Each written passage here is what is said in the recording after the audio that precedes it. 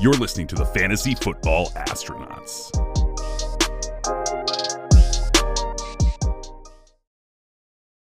What's going on, everybody? Welcome back to the Fantasy Football Astronauts podcast. My name, Daniel Harms. You can find me on Twitter at InHarmsWay19. I am your host.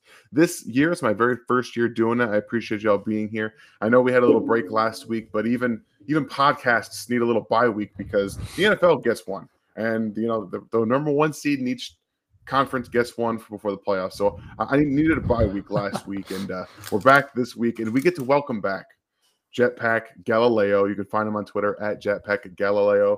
How are you doing? It's nice to have you back, man. Oh, yeah. So glad to be back. And you've been doing such a great job with the podcast. Just so happy to have been able to hand that off to you. And yeah, it's just been really good listening to all the different guests you've had on, and you've been doing such a great job. So way to go, man.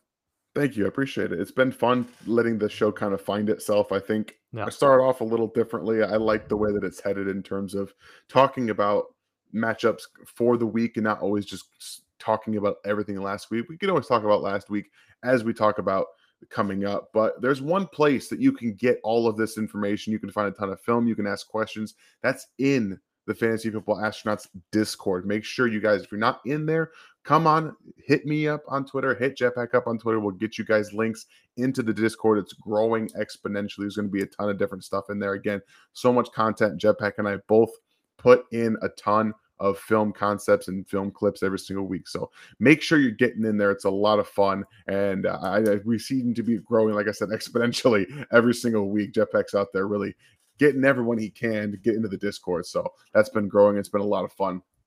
Yeah, it's been good. We have 450 people in the Discord. 450. Which, obviously not everybody's active, but just as far as unique content, I love the Discord because I'm able to post outside of the public forum. So that means that I can post clips of bad, lowlights, right? Like, well, here's what's going wrong with this player. And you don't want to put that out there, right? But it you really want to know what's actually going on, then you have to do that in some other forum besides Twitter. So Discord for us is perfect. You'll see a lot more of specifics in terms of what some of the players' flaws are, and I think that's really key to kind of bringing better context to what's going on with all these athletes.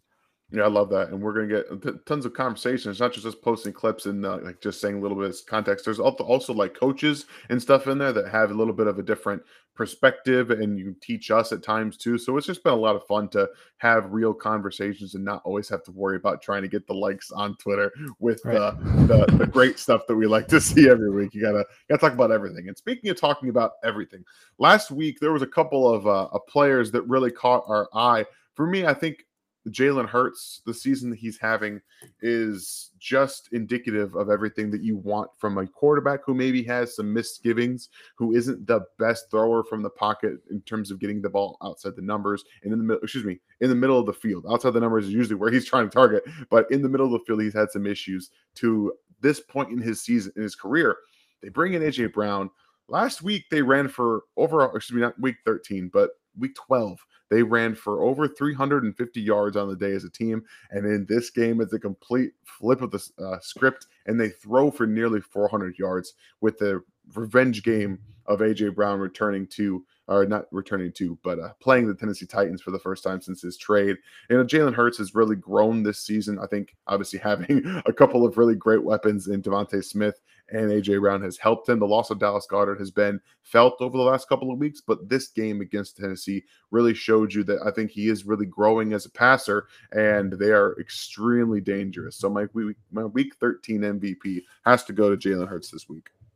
Yeah, I love that. I think that kind of going into the game, people were pretty excited about the Titans generally because they've done well in most of their matchups, even against good teams. But yeah, you can tell they just attack their weakness. And the Eagles have done a really good job of maximizing whoever it is that they need to, whatever skill set they need to fit into the defensive's weakness, they're doing a good job of attacking that. Like against the Packers have never been able to stop a quarterback run. Just, running all over them whenever they want, right? But that's a Packers theme. That's the Colin Kaepernick 181-yard game in the playoffs. That's just always been that way. And so, it's so cool to see the way that they really exploit whatever the weakness is. And it's fun to kind of see how far Nick Sirianni's come, in terms of the people's perception of him. It was so cold at the beginning, and then now all of a sudden everybody's like, "Oh, this guy, he's the best." Yeah, right. And so it's great to see. I think he's definitely Coach of the Year candidate, right up there with Daboll, and just overall, really good stuff. As far as Hurts's game, can I ask kind of more of what you've seen as far as his passing development? AJ's obviously great to rely on, but what have you seen in terms of his progression from last year to this year, just in terms of like how he's processing things? I think the biggest thing is trust. And when you're a quarterback, a young quarterback, especially a guy who does like to run and bring the ball down and start to look for your holes and stuff, you're not always keeping your eyes up on the field. And what Jalen has finally, I think, understood is that, he can obviously one of the most dynamic rushing quarterbacks in the NFL, one of the best athletes at the quarterback position. But he also understands that teams, as soon as he brings that ball down, they are trying to attack him. And I think that's been one of the bigger things is when you're going through your progressions as a quarterback that can hurt teams with their legs, oftentimes you can get lost in the wash and you're not always keeping your eyes up. But we see Josh Allen, Patrick Mahomes, when they start to get on the move, their eyes don't move. They stay on the field because they can see everything in front of them. And I think that's slowing down for Jalen Hurts. It does help, obviously, when you have a gargantuan wide receiver that can just kind of catch everything in his area in AJ Brown. And then you have just a route running imaginative player in Devontae Smith. It does make his job easier, but I think what's the most important thing about playing quarterback is kind of relaxing. When you're too tense, you're not going to be able to get through everything, and you're going to go to your most wanted thing and your most comfortable thing. And for a lot of the young quarterbacks that have the athletic ability, it's running the football, finding a way to get out. So he looks more comfortable. He looks more just relaxed in the pocket. And I think that's been the biggest thing in his game is that when you can do that, you can get to your reads over the middle of the field. Obviously, you still have some natural ability to get the ball outside the numbers, but I think Hurts this year has taken that step to consciously, take some time, read in the pocket. If you got time, sit there. There's no reason to move. Like there was a couple times against the Titans where he just kind of sat back there and he waited for it to unfold, and that's what you have to do. And it's been nice to see him take that step this season and continue to try to get the ball out over the middle of the field, because then you can really take those shots downfield. Love that. Yeah, that's great analysis. And definitely, I think too, just as far as contrasting various players, I know like Kenny Pickett's really struggled to stay in the pocket. He'll get flushed early. I'm watching Deshaun Watson right now, and he's very natural as far as how he keeps his eyes downfield. So he's, even though he didn't play well this last game, that's a hallmark of his game, just like it is with Mahomes and exactly. Josh Allen, is keeping his eyes downfield while he's on the move, and then creating, being able to attack deep from all sorts of different places. So love that. So who do you want to talk about for your Week 13? Let's just say Week 13 MVP. I know you had someone in mind that you wanted to bring up. Yeah, well, I think was pretty excited about Drake London's performance, just in terms of the volume that he was getting. I think you posted to Twitter. He was over like 50% target share or something like that. What was the number? I didn't actually post to Twitter. Yeah. Oh, yeah. Somebody did. Somebody posted, and it was like, oh yeah. I mean, the complete difference from last week to this week in terms of how involved he was fantastic. And so even though there are issues that he has as far as winning all of those matchups or winning every opportunity, he didn't do that great. But just as far as the pure volume that he's now getting in, it can't be better. It's exactly what you had hoped would have happened 2 months ago. And so what we're seeing with Drake London is now he's being featured in the routes. And so by that, we mean a lot of the concepts are designed for him to be open. He's no longer doing the, like, hey, you're just going to run vertical and you're going to be the clear out guy for Kyle Pitts or for Olamide, or, like there were so many times where he was just like a clear out guy, but now it's the opposite. We're seeing people clear out things for him, and that's really what you wanted to see the whole time. And then also Mariota is now throwing him the ball in isolated scenarios where he's one-on-one with a guy. And so that's really good to see. And so I don't know if, to me, honestly, it seems like that's less of a Mariota thing and more of a scheme thing where Arthur Smith just wasn't really featuring him. But now that he's being featured, I think it's a great place to be. Double-digit targets, and then, hitting 90 yards or whatever. That that's all you can ask for from a Marcus Mariota receiver. But really happy overall with Drake London, where he's headed. I think we're finally going to see some of what we'd hoped to see heading into the season. Yeah, and the numbers were, by the way, he had 50% target share and also 47% of the air yards. That's what you're looking for, especially for a stud number one wide receiver. He has the body type, like you said, in those one-on-one isolation areas that you have to be able to take. And now there's talk about Desmond Ridder possibly being added to this fold, and that gets me a little more excited because while I do think while you're talking about the scheme-wise taking more chances in those scenarios, Mariota is far less likely to do that. Desmond Ridder is going to do that. He did that last year in Cincinnati multiple times with a guy who's now in Indy, who's taking steps forward as well. I forget the name is escaping me. I just can't. Alec Pierce. Alex Pierce. That's who it is. Like these guys are similar body types, but London's a much more refined understanding route runner as well as leverage creator and separator, in my opinion. Not that he's going to be able to continue to do that in the NFL, but I really think that Desmond Ridder would welcome a guy like a guy like Drake London, kind of the stylistically you could lean into playing like that, like he did at Cincinnati. So I think that would be a nice marriage if they're going to lean that way. So I'm hopeful. We'll see what ends up happening, but I love that you bring up Drake London, especially out of this wide receiver group from this past draft class. They've been unstoppable. These guys have been so good. Chris Olave, Garrett Wilson. Now you got Jameson Williams back. Like they've just been such studs. And this is just one of those reminders that I'm going to bring up really quickly. Draft rookie wide receivers. This is something you have to do to be successful. And it's not just because they're always going to be in great positions. Like you've got Garrett Wilson with the Jets. You now have Drake London with the Falcons. Chris Olave's got Andy Dalton throwing to him, and there's no one else that even threatens him in terms of catching the football. Jahan Dotson had a few weeks earlier in the season. He's starting to catch on a little bit with Taylor Heineke. These guys are just really, really good players. So make sure you're drafting rookie wide receivers somewhere before everyone else is, because this is exactly why they can help you win your fantasy leagues year in and year out, it seems. Yeah, well, I think what's unique about this class is everybody's just kind of down on them from a scouting perspective. Like I said, hey, these look like a bunch of kind of B players or Robins to the Batmans. Yeah. But we're also looking at a class where you had 5 guys drafted in the top 16 picks, in the top half of the first round, which is insane.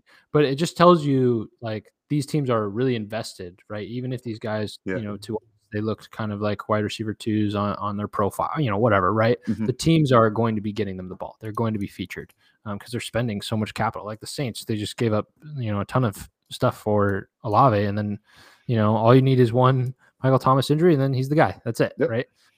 So yeah, definitely with you there on the rookie wide receiver. Pleasantly surprised with what we've seen so far. Garrett Wilson, of course, has come on late with the quarterback change now, and then Christian Watson has been fantastic. Christian Watson would be my actual MVP for the week. I did want to just talk about Drake, but Watson able to score from anywhere. Now getting all the utility, and just like we were talking about Drake London getting featured in the air yards department, Christian Watson has all of Aaron Rodgers' confidence. Like he's at the point where when he's under pressure, he's just going to chuck it up to Christian Watson. And we're seeing that now. We saw it against the Bears a couple times. And even though you're not making those completions, there's the confidence is there. And that's such a huge thing for them. So on his touchdown, that was not planned as far as like, it wasn't a route for him to work outside. That was just the vibe. That was the feel of, hey, I'm kind of locked up inside. Let me hop out, and the ball's right there. So just to see that chemistry working between Rodgers and Watson, clicking now, and it's just love to see it. So he's a big name moving forward. As long as Rodgers is healthy, he's a guy that I think we can confidently invest in. Yeah, you're not wrong. I had my questions about him in terms of a wide receiver coming out, but as it turns out, with opportunity and space, that a guy and a offensive coordinator and offensive-minded head coach know how to get players in space. Turns out, when you have Aaron Rodgers as your quarterback, eventually it's going to work out for you. So Christian Watson is finding ways to score from everywhere on the field because he's just that good of an athlete. So a great job, everybody involved. Let's go ahead and look into Week 14.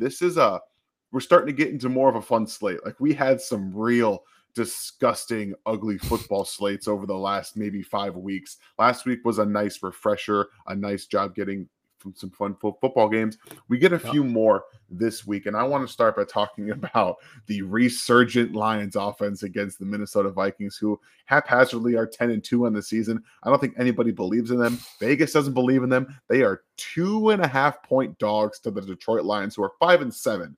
That doesn't make any sense, by the way. They're underdogs? They are underdogs in this game. Wow. They are 2.5 point. The Lions are 2.5-point favorites against the Minnesota Vikings. 52.5 over under. This Lions offense, by the way, it's not just them getting lucky. Ben Johnson is fantastic. He is going to be getting head coaching looks in the offseason. I almost guarantee it. They are making everything work in Detroit right now with Jared Goff. Again, this is, and I know that everyone wants to talk about Jared Goff back when he was with McVay, but you guys remember Jared Goff with McVay in the last year of his career, of his time there? It wasn't very good. They're doing a good job getting all these playmakers in space, but the focal point of this offense, Amon-Ra St. Brown and DeAndre Swift when he's healthy. So what is going on here with the Lions offense? Is Swift finally back in terms of his health? I see he's back up on the injury report this week once again. Are these two guys just that good? Do you actually think that it's just them carrying Jared Goff, or do you think there's a little bit more to it? Well, yeah, the offensive line I think is playing really well, and so when you have that and you have all these weapons, things will work itself out.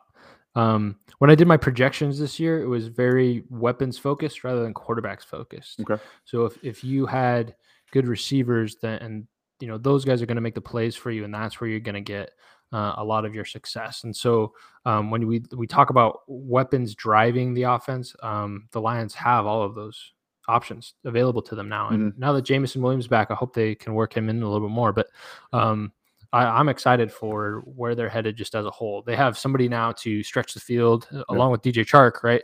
To take all this away. And now Amon-Ra, of course, he can score 2 touchdowns and 100 yards whenever he wants. And so that's really beautiful to see. But yeah, as far as Swift being healthy, I'm confident in him. I think the injury report thing is more just that they have to check things off and say, oh yeah, we held him out of this or that. But that's all just to keep him rested. I think he's back. Should be ready to go as far as all that. So I'm confident starting him or playing him against these Vikings. And I had a buddy in my league. He started both Jamal and Swift last week to make it into playoffs. I just thought that was such a Chad move by him. So just really great, right? We're at the point where you can start both Lions running backs. But I think for me, Swift is back. I'd be confident to play him. Absolutely. You look at it last week, I think that they're confident with the work that he got. I think that's the big thing here is you can see that they're getting him more of the football. And yeah, I love that you could start both Jamal Williams and DeAndre Swift if you have them in the same league. That's a cheat code to me right now because he scores every single week. Jamal Williams is a touchdown waiting to happen, funnily enough. And they always seem to find ways to have Amon-Ra fall at the 1 yard line or DeAndre Swift fall at the 1 yard line and say, hey, Jamal, go score this touchdown for us because we're just going to push everybody up off on the defensive line and you can just score. Again, I think your point about the offensive line is the most underrated part of this Lions group. And it was the strength coming in. I think that people kind of forget this Lions offensive line has a ton of top talent in it. They had some injuries, but it looks like they're getting guys back. But they also had guys like Dan Skipper who was an older guy coming in off the practice squad, playing considerable time and actually being good at tackle and guard.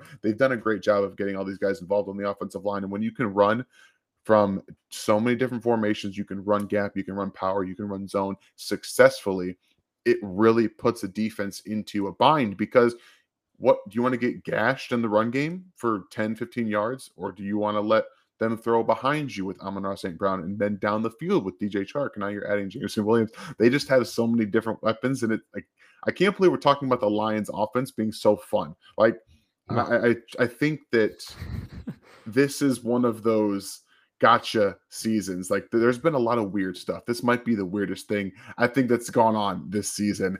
So let's switch a little over to the Vikings because, like I mentioned earlier, 10-2, no one really believes in them. Obviously, the fact that they're not favored in a game against the Detroit Lions tells you that there's a little bit of non-belief in the Vikings, and it does feel to me like this could be a Dalvin Cook spot. The Lions defense against the run, really in terms of the entire defense, hasn't been great this season. And I do think that the Vikings offensive line is a little hurt now. You don't have your left tackle, but I think this is a game that Dalvin Cook could come in and really help set them up to win this game. How do you feel about it? Oh, for sure. Yeah. I think Dalvin's back too. Not that he ever left, but just, yeah. I mean, just as far as getting into the rhythm and you start see things pick up at the end of the season, teams got to make playoffs. So they're actually going to lean on their best players rather than kind of keep guys alive. Dalvin's back. I'm going to go bet on the Vikings right now because like if you're an underdog, it just makes sense. Like, this is such a talented roster. Mm-hmm. And the Lions defense is not good. It's really not good. Not good at anything. Not good at anything at all. So funny enough, they played like 70% man coverage against Justin Jefferson last time, and he had a dud against the Lions. He didn't have a great game. At least maybe I'm mistaken in that. Pull it up really quickly, but I think that Justin Jefferson can have continuous success just about whenever he wants to. He's like 9th in the NFL in terms of creating against man coverage. Like that's the kind of guy that he is. He's always going to be able to have that kind of impact. So, but if you look at this Vikings offense outside of the running game and Justin Jefferson, what scares you? And that's kind of what I've been trying to talk about a lot with the Vikings this season is if you do say you want to take away Justin Jefferson, you put in the Lions case, you put Jeff Okudah on him and you just say, look, and then you maybe put a safety over top. Who else is in this game scares you from an offensive perspective as a wide receiver or a weapon? Like, who do you think that they would turn to?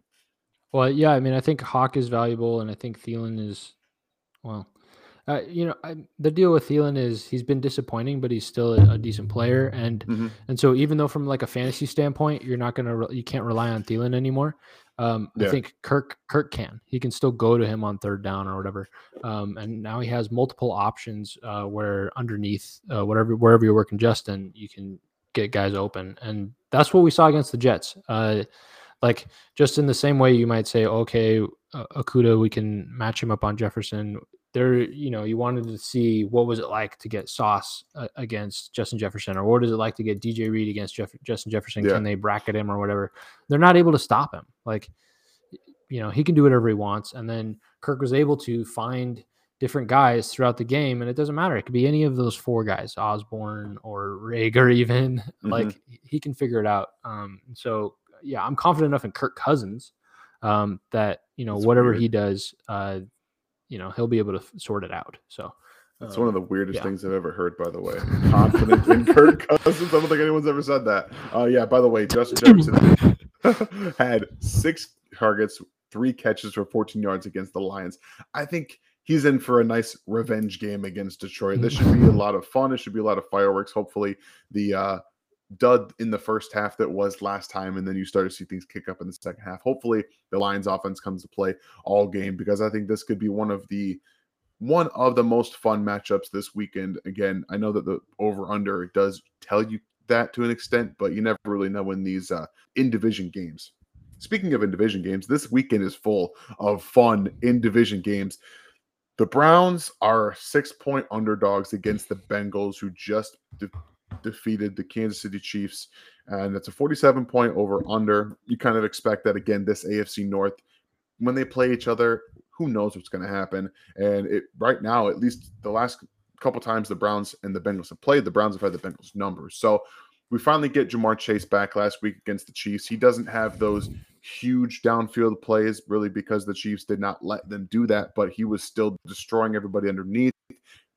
Had an incredible slingshot route against Joshua Williams, a rookie cornerback for the Kansas City Chiefs, and everyone's calling for offensive pass interference. That's just a great route. Go watch the details. Matt Waldman has a great breakdown of it. Guys, check it out. The slingshot route is undefeated, and Ja'Marr Chase is that good. How does it feel getting to watch Ja'Marr Chase back on the football field once again? Oh, he's my favorite player, probably ever.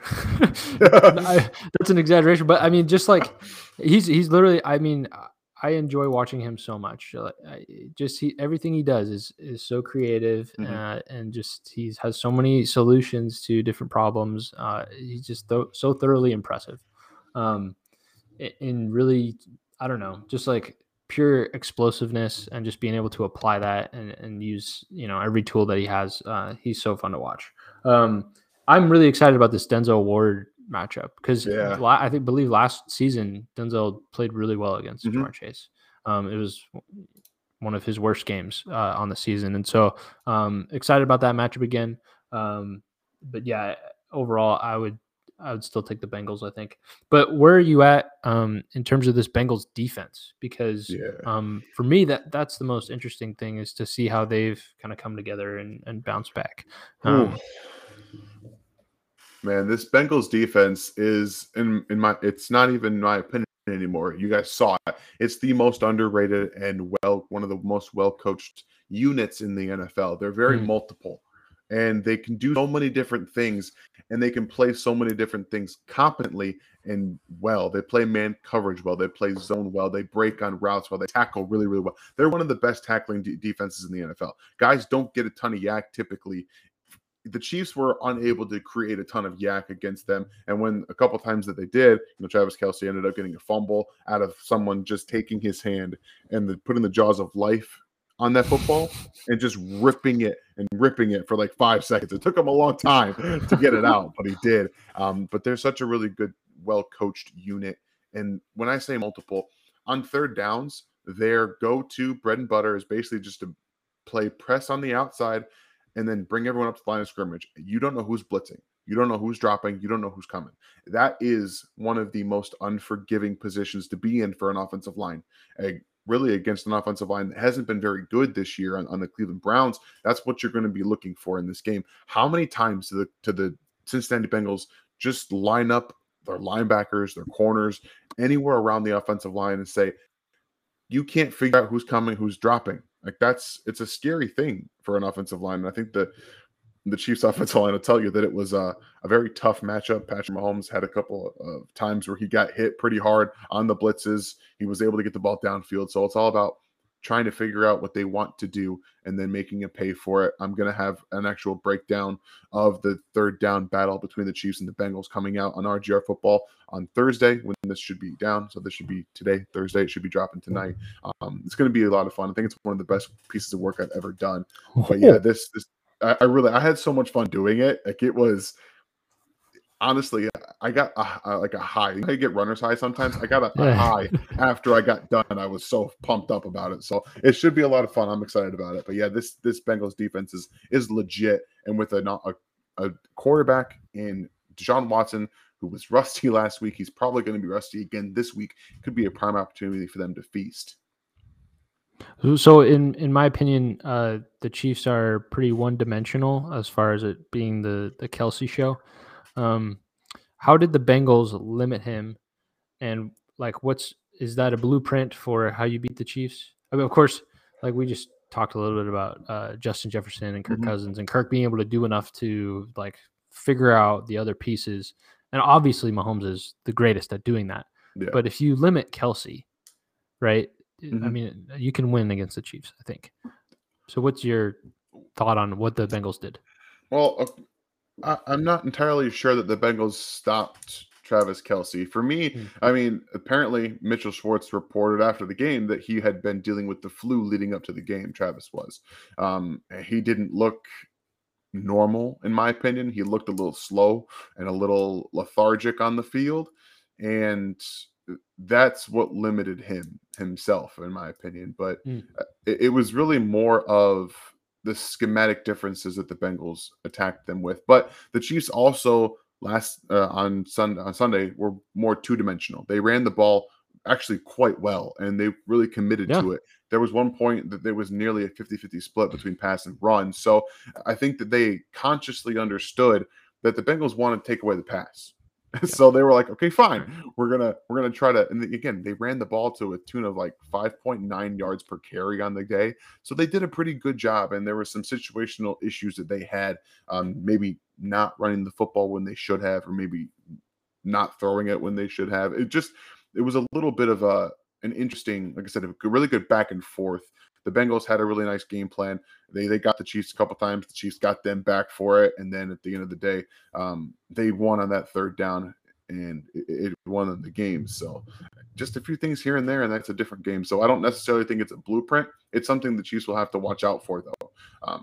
Having the Miami Dolphins had these amoeba fronts back when Brian Flores was their head coach and their defensive coordinator, or what do you want to call it? Mm-hmm. And that was where you could line up a bunch of guys up in the front, and you don't know who's coming. I think that does play quarterback and plays with offensive protection calls, and I think Patrick has a little bit of an understanding now that he's going to be looking for that a little bit more. But I don't think that if you limit Travis Kelce that you stop this offense. I do think that he's that good at getting the ball where it needs to. But him and Travis and Juju have been really important to the success of their offense. And having McCole Hardman not there, and even Clyde Edwards-Helaire to an extent, he's been one of their best red zone scorers this year. So they've kind of had some injury luck too. So yeah, I wouldn't say the Bengals laid a blueprint for him. I think they just had a couple bounces of the ball go the wrong way. All right, or the right way, depending on depending on how you look at it. I got you. All right, so this Bengals offense, by the way, since we're going to switch back over to this Bengals game, is so much better than last year. Last year it was very much one-dimensional in terms of if they were under center, and you can go back and watch almost any Bengals game from last year. If they were under center, they were running the football. Like it was almost a down for down. If they're under center, they're running it, and you could find it. You could find the tunes. So when they run shotgun, they run duo out of shotgun. They run a ton of really different schematic runs out of shotgun. I do think that Samaje Perine is probably better suited for the offensive line they have right now. I know Joe Mixon is more talented. Samaje Perine is a downhill mauler running back, and right now in December, I think he fits their play style and offense a little bit better, and you use Mixon more as a dynamic playmaker. But again, Bengals offense is improved. What do you expect to see from them all around against this Browns defense? Yeah, like you're saying, I think that confidence in terms of running the ball being there is huge, and I don't think they can have a better matchup than the Browns, who have been weak against the run all year. So just as far as that confidence there, the Ja'Marr Chase, Denzel Ward matchup's less of a concern. And so that's why I'm pretty happy to roll with the Bengals here, just because I think they'll be able to get it done on the ground.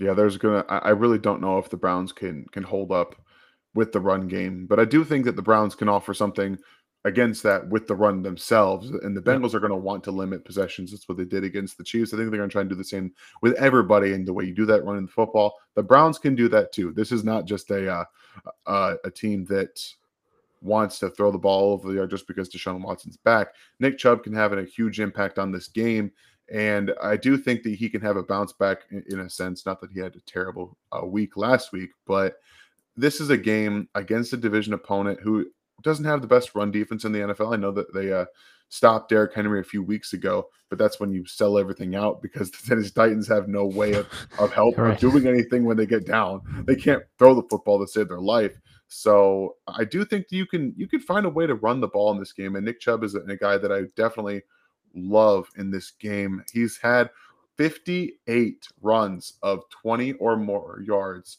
since 2015. That's like 20 more than any running back in the NFL. Sheesh. He's just different. So wow. Right? That's a crazy stat, isn't it? That's amazing. It's nuts. Even more than Derrick Henry. He's like, right, he's there. Derrick Henry does all the time. So he's just so good. I think this offensive line is going to get back to running the football in this game against the Bengals. They're +6 underdogs. I think that they can find a way to close that gap and maybe get the spread down. But I do think the Bengals win this game. Do you think there's any hope for a bounce back from the passing offense? Because Amari Cooper didn't have the best week last week. There were some Donovan Peoples-Jones has become like a go-to player in this offense. So how do you see the passing attack unfolding in Cleveland? Yeah, so really, I mean, Deshaun Watson was just rusty. Everything is there as far as the processing goes and how he's moving through his progression as he's on the move. And so it's just literally just missing throws, throwing the ball in the dirt. There was one play where Amari Cooper ran a deep curl or a comeback, I think, and Watson had him running a vert instead. It's just communication stuff that will get ironed out and can get ironed out within a week. It's not. It's like, oh yeah, my first game back, I run around and get hit a little bit. I get to hand the ball off to Chubb a bunch against, the Texans. We can do whatever we want because their defense is going to score 3 touchdowns. But but I think that this will be a good test. But I'm not concerned about Watson in the sense of like I think he'll be back. I don't think that there's like, oh yeah, he's not good anymore. It's just. As far as like, he's not going to keep throwing the ball in the dirt. He missed like 4 throws like that, but that's not going to happen this week. So I hope so, because I do think, again, he's one of the most talented players in the NFL. Unfortunately, we do have to talk about that just with everything that's gone on in Cleveland over the past year. He is now part of their offense, so we do have to analyze it. He's such a talented player. He's going to make some plays with his legs. I think he can do that this week against the Bengals. And I do think that specifically their tight end, David Njoku, and Amari Cooper can have some impact on this game to keep it close with Cincinnati, their in-division opponent. To the last in-division opponent we're going to talk about for this slate, the New York Jumbo Jets are 9.5-point underdogs against the Buffalo Bills. This is kind of a head scratcher. I won't lie. I don't think that they should be 9.5-point underdogs when they've already won. They beat them with Zach Wilson. Okay. Zach Wilson has been maybe the second worst quarterback in the NFL this season, if not the worst quarterback in the NFL this season. And Mike White's been such a huge upgrade because he makes the plays that are supposed to happen on time. He gets the ball out on time. He's not sitting back there not looking at his proper weapons and just trying to make something happen with his legs. And then when he can't, he throws it directly to a defender. Like, he's not doing that. Mike White is operating the offense competently. That their run game has really taken a step up. After Breece Hall went down, they had, they traded for James Robinson. He looks like the injury is starting to really take its toll after the early part of the season where he looked good. Now, Michael Carter got hurt. Tyler Johnson, you had now Bam Knight in, and he looks pretty good. Looks like the run game's getting back to it, and that helps a quarterback like Mike White, who isn't, he's not a world beater, but he has a good arm. He's pretty accurate. And again, timing, getting the ball out on time to your receivers, your playmakers. There are some real weapons in this offense. I feel like that gets overlooked because Zach Wilson has rendered Elijah Moore useless so much though that he asked for a trade. So this quarterback matchup is going to be, I think it's going to be a lot of fun. How do you think it's going to match up this weekend? Yeah, I mean, I still think the Bills are going to win, but as far as those points, those are tempting. That's plenty tempting. So, I like that 9.5. I will be taking a deeper look at that. But yeah, just as far as the main theme of this game, I think Garrett Wilson's emergence and him connecting with Mike White and like that connection is going to be all the difference. Last game they played, Michael Carter had a big game, so he had 12 carries, 76 yards, and a touchdown. Just a great performance in the run game. They played really well as far as the Jets. And so for me, though, it's still going to be about Garrett Wilson and how are they going to be able to stop him. And so Tre'Davious White, I haven't heard much about him as far as how he's performed. I don't think he's really done anything to stand out. I know he's returning from his ACL and all that, but not somebody that I'm necessarily afraid of. So starting Garrett Wilson, excited about what he can do against this defense. And rolling with Mike White is not a bad play. As far as which running backs I trust, this is tough. I think I would. So what do we mean by trust? I would say I think Michael Carter is going to perform or get more volume than Bam Knight. And so as far as playability, I don't know if you would ever play either guy. I think that keeps them kind of mediocre. But yeah, like, just overall, the Jets running game, if they win there and make some big gains like they did last time with Carter, then they got a shot to close that 9.5. So I think that's good. But on the Bills side, we've kind of had an emergence with James Cook. So what do you think about that situation?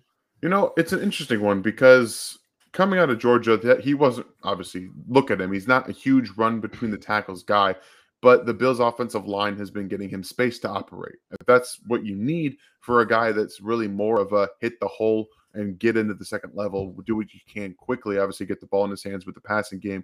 But his vision, his patience has slowed down a little bit. This is the point in the NFL season, especially for running backs, that it takes a little while to get into the offense. You're not just given the reins like Kenneth Walker and Breece Hall.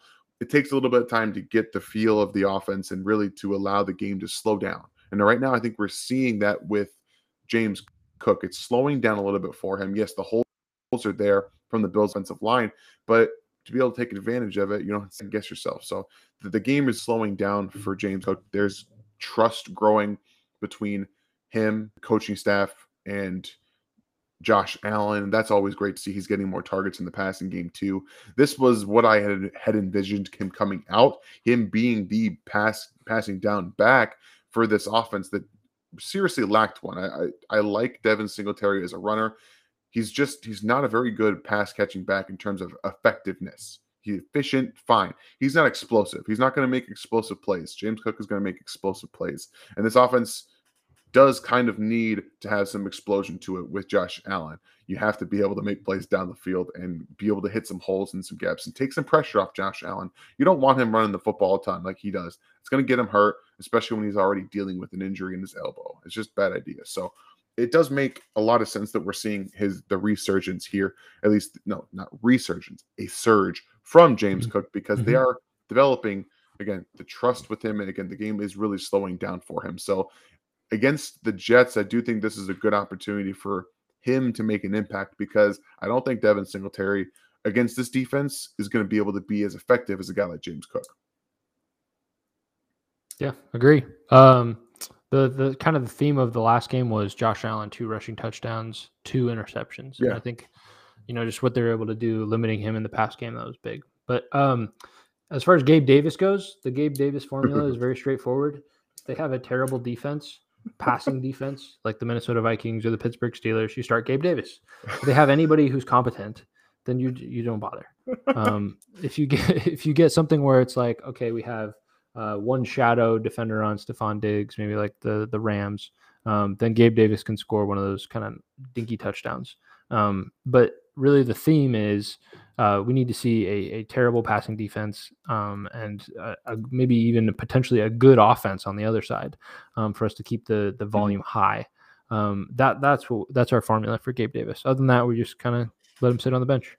Yeah, you're not wrong about that. Gabe Davis is the master of catching a touchdown earlier in the game and then disappearing because the defense is like, hey, we shouldn't let that guy get behind us again. And then they don't.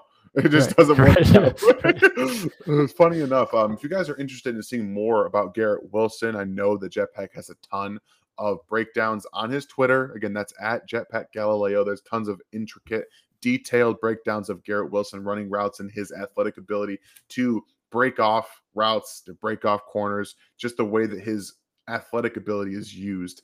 Make sure to go check those out. You can just search in your Twitter bar. Come join us again in the Discord. Make sure you do that. We have tons of stuff like there. Elijah Moore is a fun guy. I love watching Elijah Moore play. He's getting targets again. He got 6 targets last week. It wasn't effective because I don't really know. Honestly, it looked like Mike White had some inaccurate throws, and Elijah maybe not in the right spot at all times. But they can cut a big pass out of bounds. It's just kind of the little things like that where.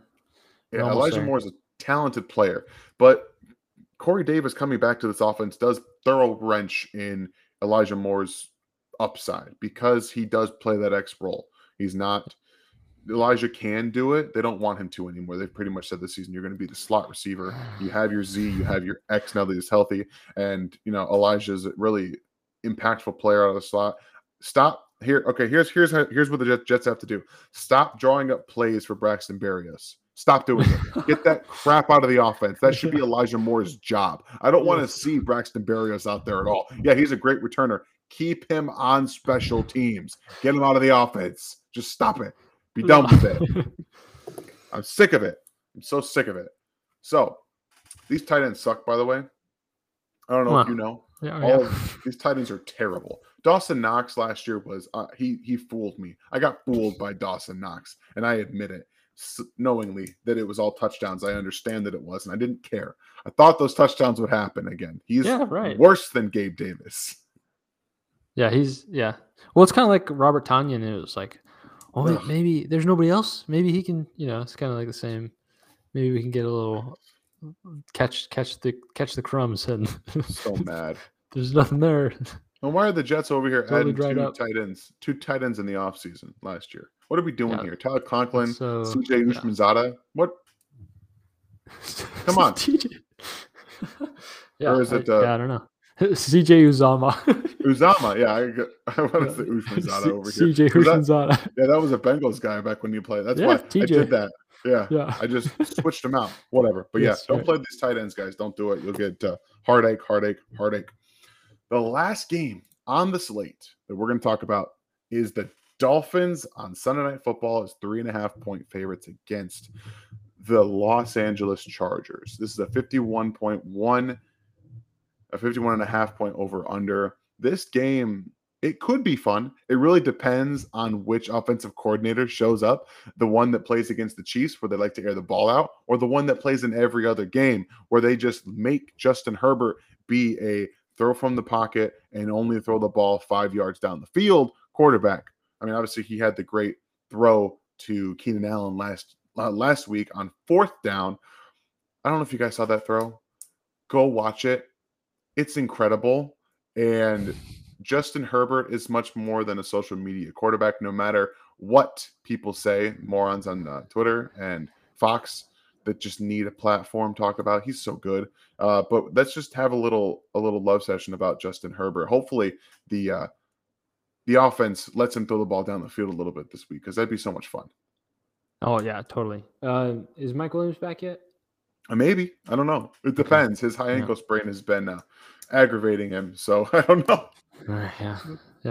Yeah. I mean, just the general theme. I think Jalen Waddle said he's going to be okay, so I would even take the Dolphins at 3.5. I'd take the points too.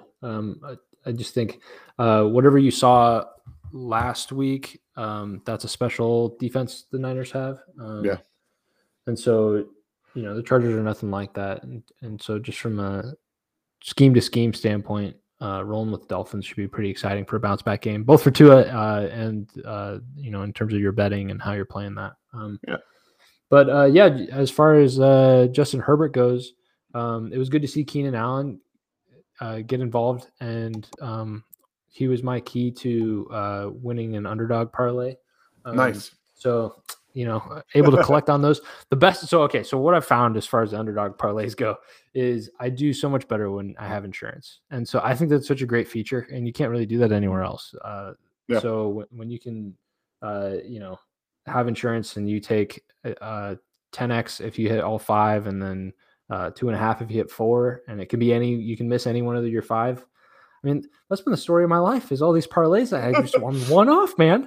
But now it's solved with the underdog insurance. So, anyways, so Keenan Allen, he was my guy last week to close it out for me. And so that was good to get a win there. I love this. But yeah, good to see Herbert bounce, the ball his way. And I think they have all the weapons to make this a really fun game. Yeah, speaking of underdog, you guys know you can use the code ASTRO and get $100 deposit match up to $100 on your first deposit and go play in all of these things. They are just starting to open up all of their pools for the playoffs.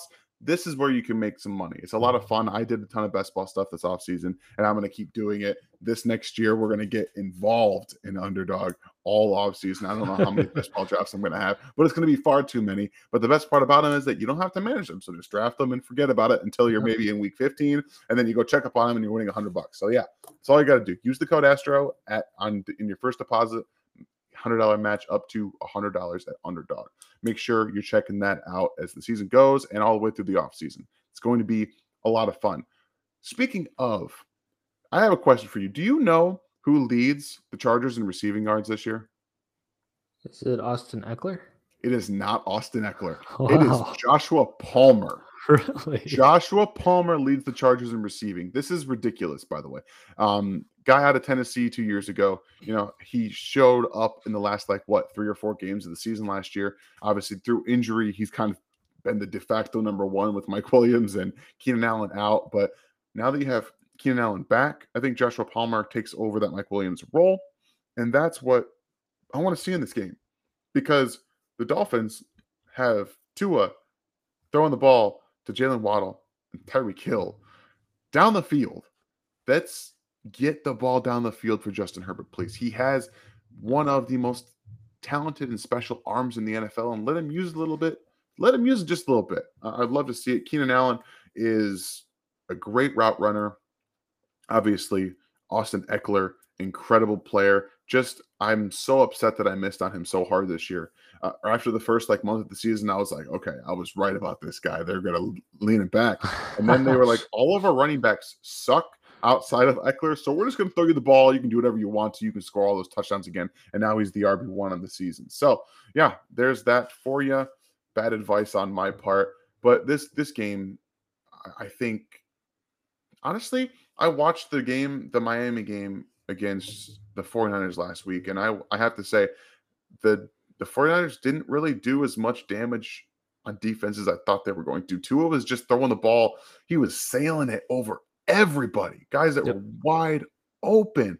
He missed Jalen Waddle on multiple wide open crossers over the middle of the field, just missed over his head. So I don't know what was going on there. I'm hoping that he can come back this week. They can run the ball a little bit better. Maybe that settles Tua down a little bit, because this is the worst. I think it might be the worst rush defense in the NFL with the Chargers. So I think you can reasonably fire up Jeff Wilson Jr. You can reasonably fire up, Raheem Mostert. Those guys are probably going to score a touchdown in this game too. So the rushes back and forth could be a lot of fun. This is another matchup you're probably not starting into the tight ends. But is there a guy in this game that you think could have a big impact that isn't on most people's radar? Just kind of threw that one to you. He did. I'm gonna say no. Okay. Yeah. No, that's fair. I think it's very star driven. Oh, okay. Well, I'll say one of those running backs, right? As far as the Dolphins go, I think we'll have a good game. But I think this. I mean, the Dolphins just in general are very star driven with the way that they're built, and that's a good thing. Yeah. And so there's nobody to me. I mean, you could say maybe DeAndre Carter might be able to sneak a touchdown in there.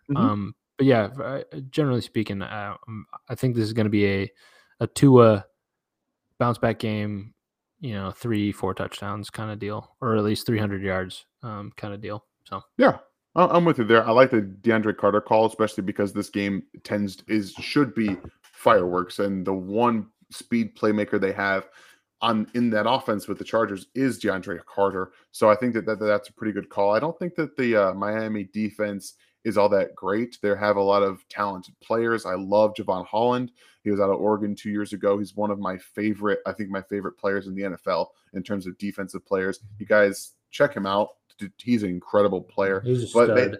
They have a lot of star caliber players. It doesn't feel like they mesh together well, and that's becoming a little bit of a problem for them against good teams. And why is that? Brock Purdy lit them up, by the way. Brock Purdy, guys, Mr. Irrelevant, the very last pick in the draft last year, lit up that defense. I don't know what's going on there, but there's something needs to happen now, because if they want to make a stretch run in the playoffs, you need to be able to stop anybody. And right now, they couldn't stop Brock Purdy. So I think Justin Herbert should have a nice bounce back game after he struggled quite handily against the Raiders, which was mind blowing. I couldn't believe that, by the way. Couldn't believe it. That game was absolutely weird in every sense of the word. And like I said, I think the Dolphins do win this game just like you do. The Chargers might cover they seem to play weird close games every single week. Wouldn't surprise me if they found a way to cover this game, just because that's the Chargers' way of life, is to play bad and just good enough to lose a little bit, just by a little bit. Is there any game on this slate that you're excited about that we didn't talk about? I'm pull it up real quick. Yeah, because I got Philly and the Giants could be fun. Oh, here's a weird one. Cam Akers against the Raiders. Oh, that's not a game I'm excited about. No. But I think that he's a guy that I have to consider starting. And so now that he's kind of like weirdly back, I think that's an interesting matchup. So I'm probably gonna end up starting him this week. But if he didn't score 2 touchdowns last week, he could have saved me this entire week and not having to stress out. Like, I'm stressed right now. I have him in a couple of leagues, and I'm just like, he scored 2 touchdowns last week. He's got the Raiders this week. What am I gonna do? What am I gonna do? Yeah. That's frustrating. Yeah, Tyler Huntley versus Kenny Pickett's really gross. Yeah. I think pretty much it. I think we talked about the good games. Exactly. I think we covered them. This slate just got a whole lot worse. I think Philly and Giants could be interesting. But again, if you guys have any questions, you can just hit us up directly on Twitter. I'm at InHarmsWay19. He is at Jetpack Galileo. You can also find us in the Discord. Make sure you guys are in there. Let us know you want a link to it. We can get you all hooked up. Tons of fun, tons of film breakdowns, and just lots of good conversations. So thank you so much for coming back. I'm glad we got to finally get together again and talk about fantasy and football and film. It's so much fun. Let everyone know what you're currently doing, what you're maybe tease a little bit what you're doing in the Discord, and let everyone know. Oh yeah, sure. So for me, we just finished our high school football season, so that was actually a really fun time for me. But that's why I was absent. So now I'm back. I'll hope to be back every once in a while. But yeah, just excited overall. And then as far as the Discord goes, we talked a little bit about what we've been building. But the next thing that we're launching is going to be our college football scouting. So that's going to be a subscription-based type deal. We'll have a separate channel where it's all just college football scouting. You'll get to see what goes into the rookie guide. So we'll get into details. You get all those updates as we go. Normally the rookie guide that we build out, that gets launched early April. But if you're in that Discord group, then you're going to see the whole process. You'll see all 22 of the college players. We'll be able to talk you through everything that we're detailing as we go. And I think that's really the best way, right? We can put out a product that we're really confident in. You can get the scouting reports and all that kind of stuff, but you get so much flavor when you get to see, hey, here's all these clips. And Discord is such a great app because, you can just look up, hey, what's this player name, right? And then you can see on that feed, oh, okay, I got 20 clips of breaking down Jalen Hyatt or whatever. So just as far as we get into the scouting season, as college football wraps up, that'll be a new exciting thing that we do with the Discord. So get ready for that subscription to launch. Be on the lookout with that. That'll be on everybody's Twitter that's related to the Astronauts. So overall though, excited about where we're headed. Excited to be back in the game, no longer coaching. Yeah, man. I'm excited about that. Scouting season's been a little early for me too. We got more stuff coming up. I wanted to drop them in the Discord already, but I had to hold back as soon as I heard that we were doing that. So I'm like, just waiting for it. You guys you're not gonna want to miss that. It's gonna be a lot of fun, especially when the scouting season hits. Again, you guys make sure you're hitting us up on Twitter. I don't have any problems answering any questions, anything like that. So feel free, hit us both up. This is the Fantasy Football Astronauts podcast.